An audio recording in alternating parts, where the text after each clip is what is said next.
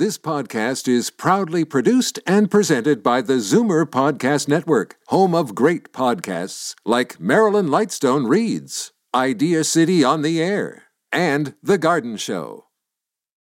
You're listening to the Zoomer Week in Review, brought to you by CARP, where you can meet like-minded people fighting for a new vision of aging. Find out more at carp.ca.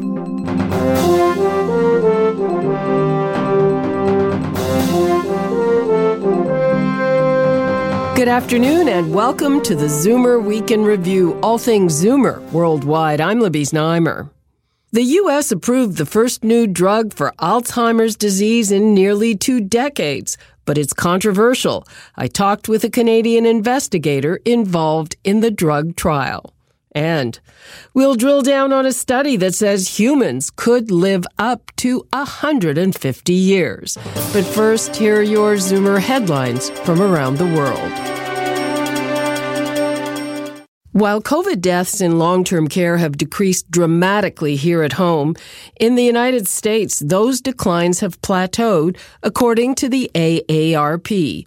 A new analysis by the American Zoomers Group found 800 residents and staff members each month continue to die from the virus, and more than 10,000 residents and staff are becoming newly infected each month.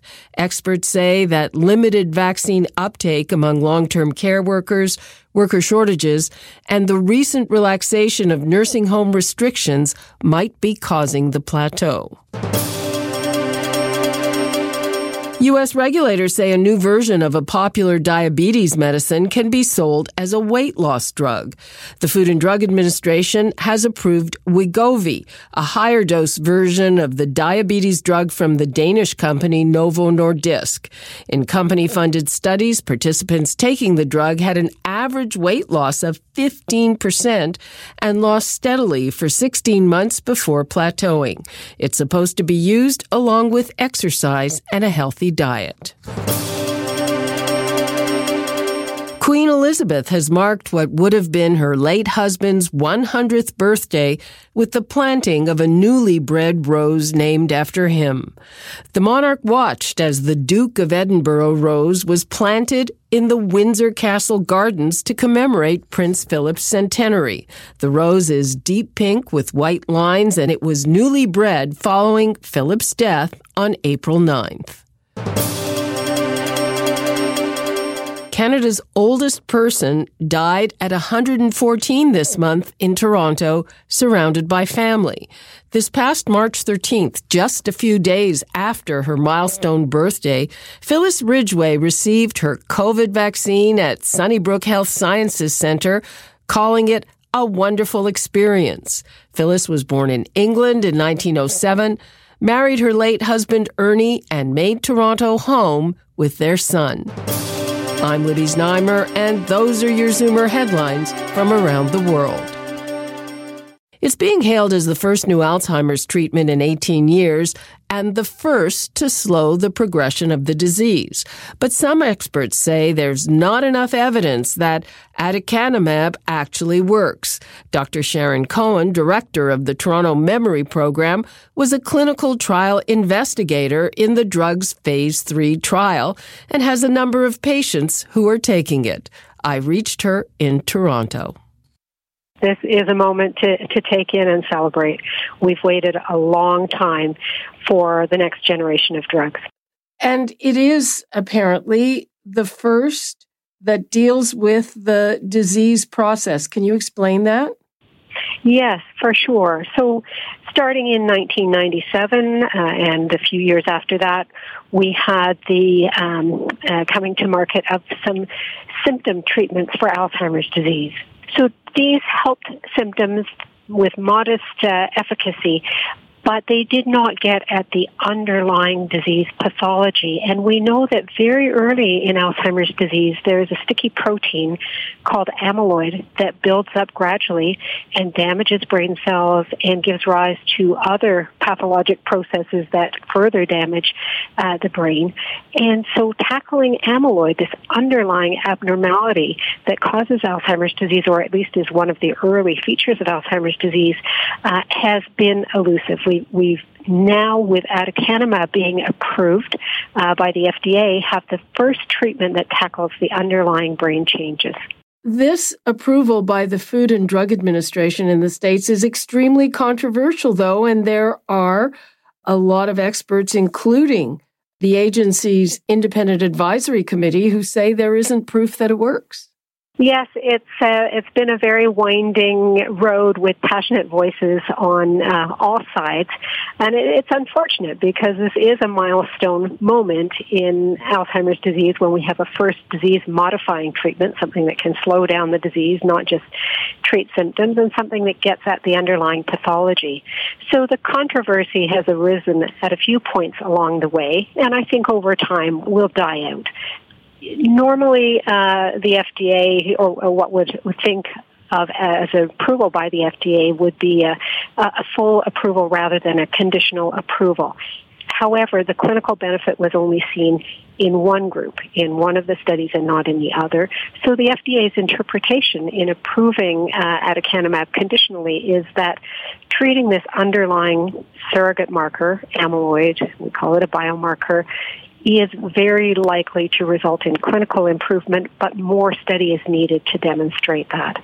And we've seen that with other diseases as well, that real-world evidence then gives us that extra data that we need. What was your involvement in these trials? I was one of the investigators in one of the phase 3 programs.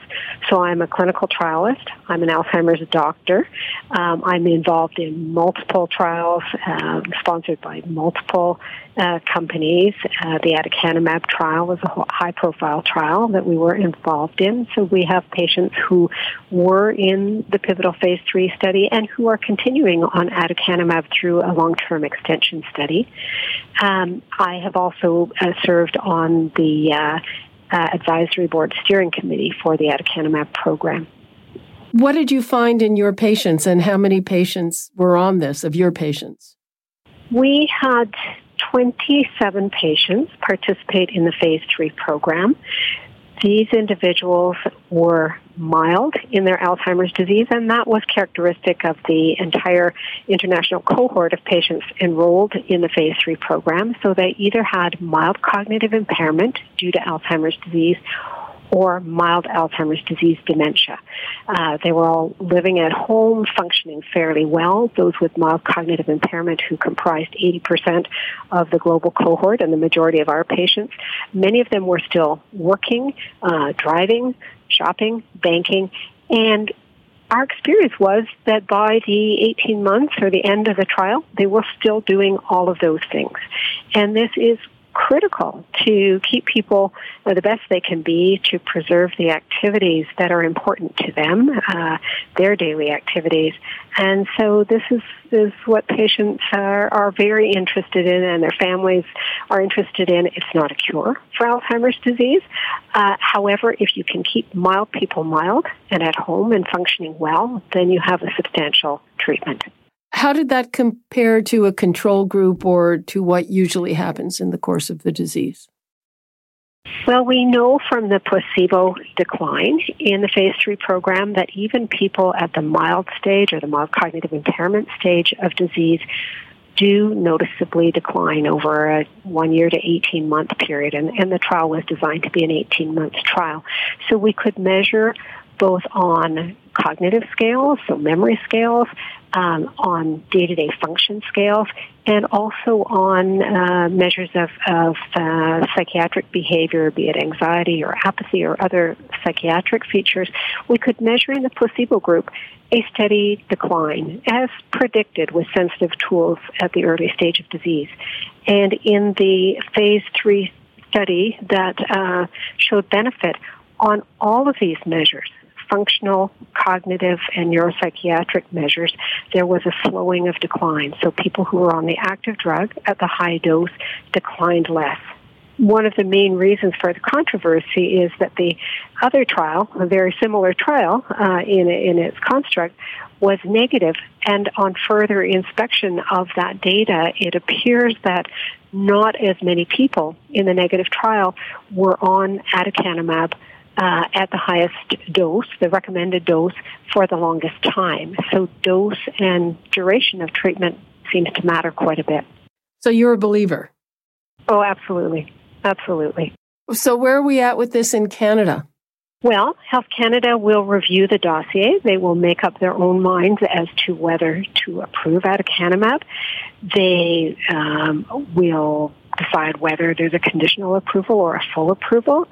I think it's a very hopeful situation for Canadians that there will be a disease-modifying drug. I'm feeling fairly confident probably next year. It probably won't go faster than that. The price is $56,000 US a year, which is just under 68,000 Canadian. Is that going to be a barrier to getting it listed here? Should it be approved? I think, the pricing needs a lot more scrutiny. Most seniors who have Alzheimer's disease rely on public funding for their medications. So we need to make sure that any breakthroughs can be shared equally across the country by Canadians. Dr. Sharon Cohen, thank you so much. Thank you, Libby. Take care of yourself. That was Dr. Sharon Cohen, director of the Toronto Memory Program and a clinical trial investigator for the new Alzheimer's drug just approved by the FDA. I'm Libby Znaimer, and this is the Zoomer Week in Review. Coming up, what if humans can live to 150? You're listening to the Zoomer Week in Review, brought to you by CARP, bringing you vital information to boost your health, your finances, and your rights. Find out more at carp.ca.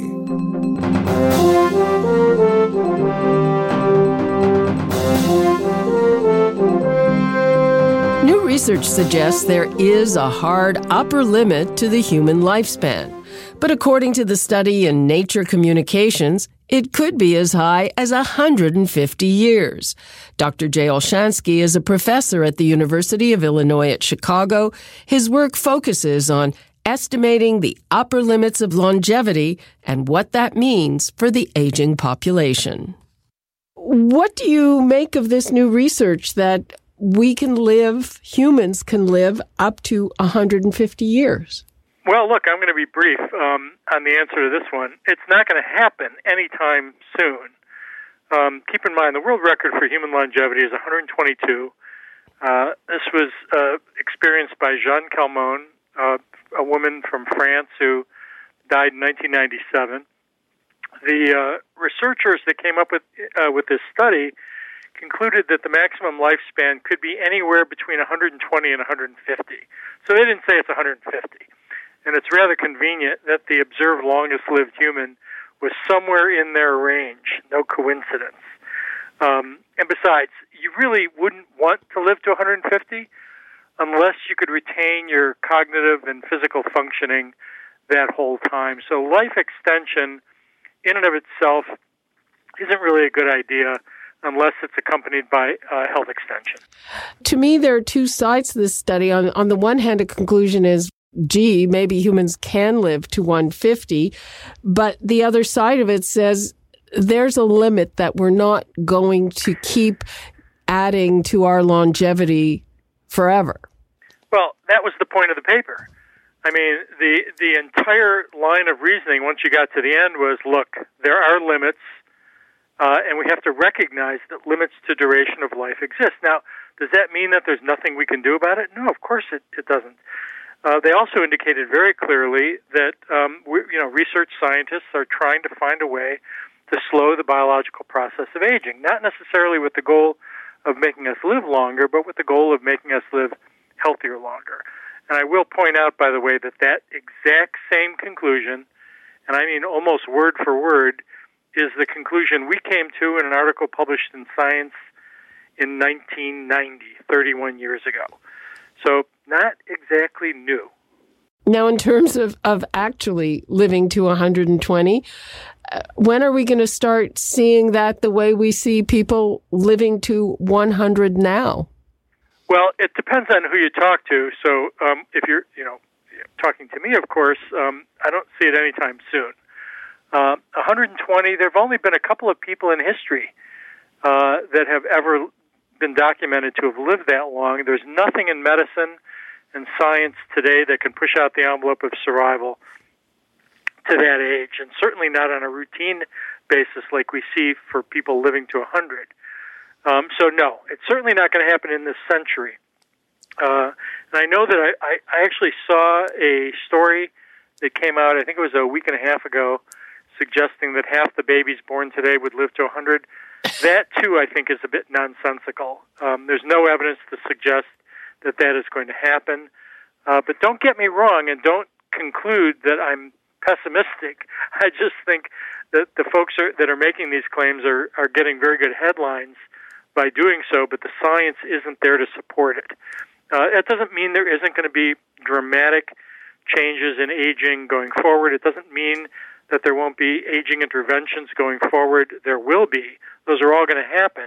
We just don't need to exaggerate or embellish what's going on in the world of aging and aging science in order to support work in this area. Just out of curiosity, when in the 20th century we started gaining longevity, would anyone have predicted that we would have as many centenarians as we do?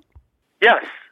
Look, in 1900, life expectancy was somewhere in the 40s, maybe about 50 for women.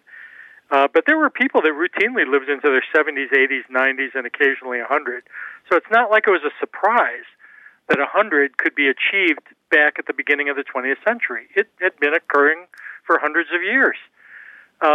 So nothing new there. But there isn't anyone that has ever survived to 150.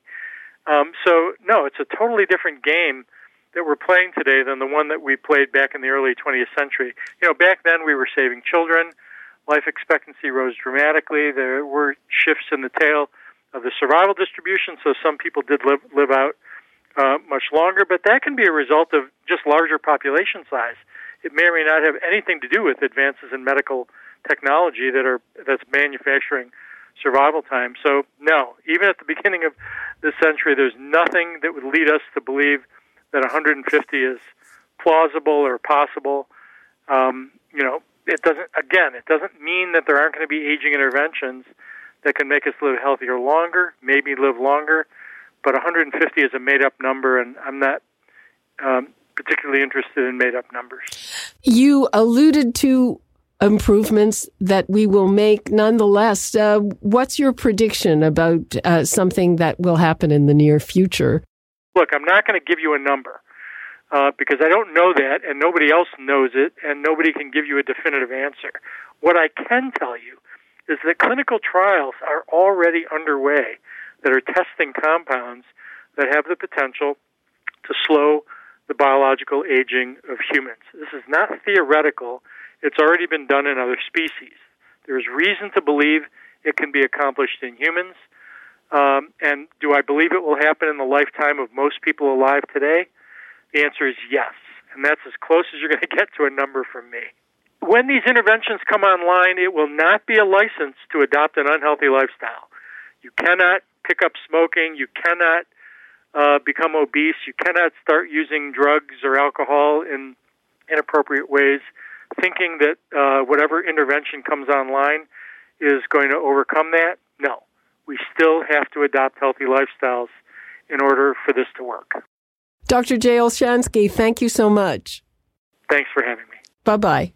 That was Dr. J. Olshansky, a professor in the School of Public Health at the University of Illinois at Chicago and an expert in longevity.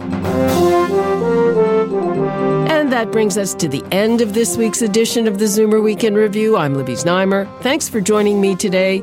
Be sure to come back next week to stay up to date with all things Zoomer worldwide.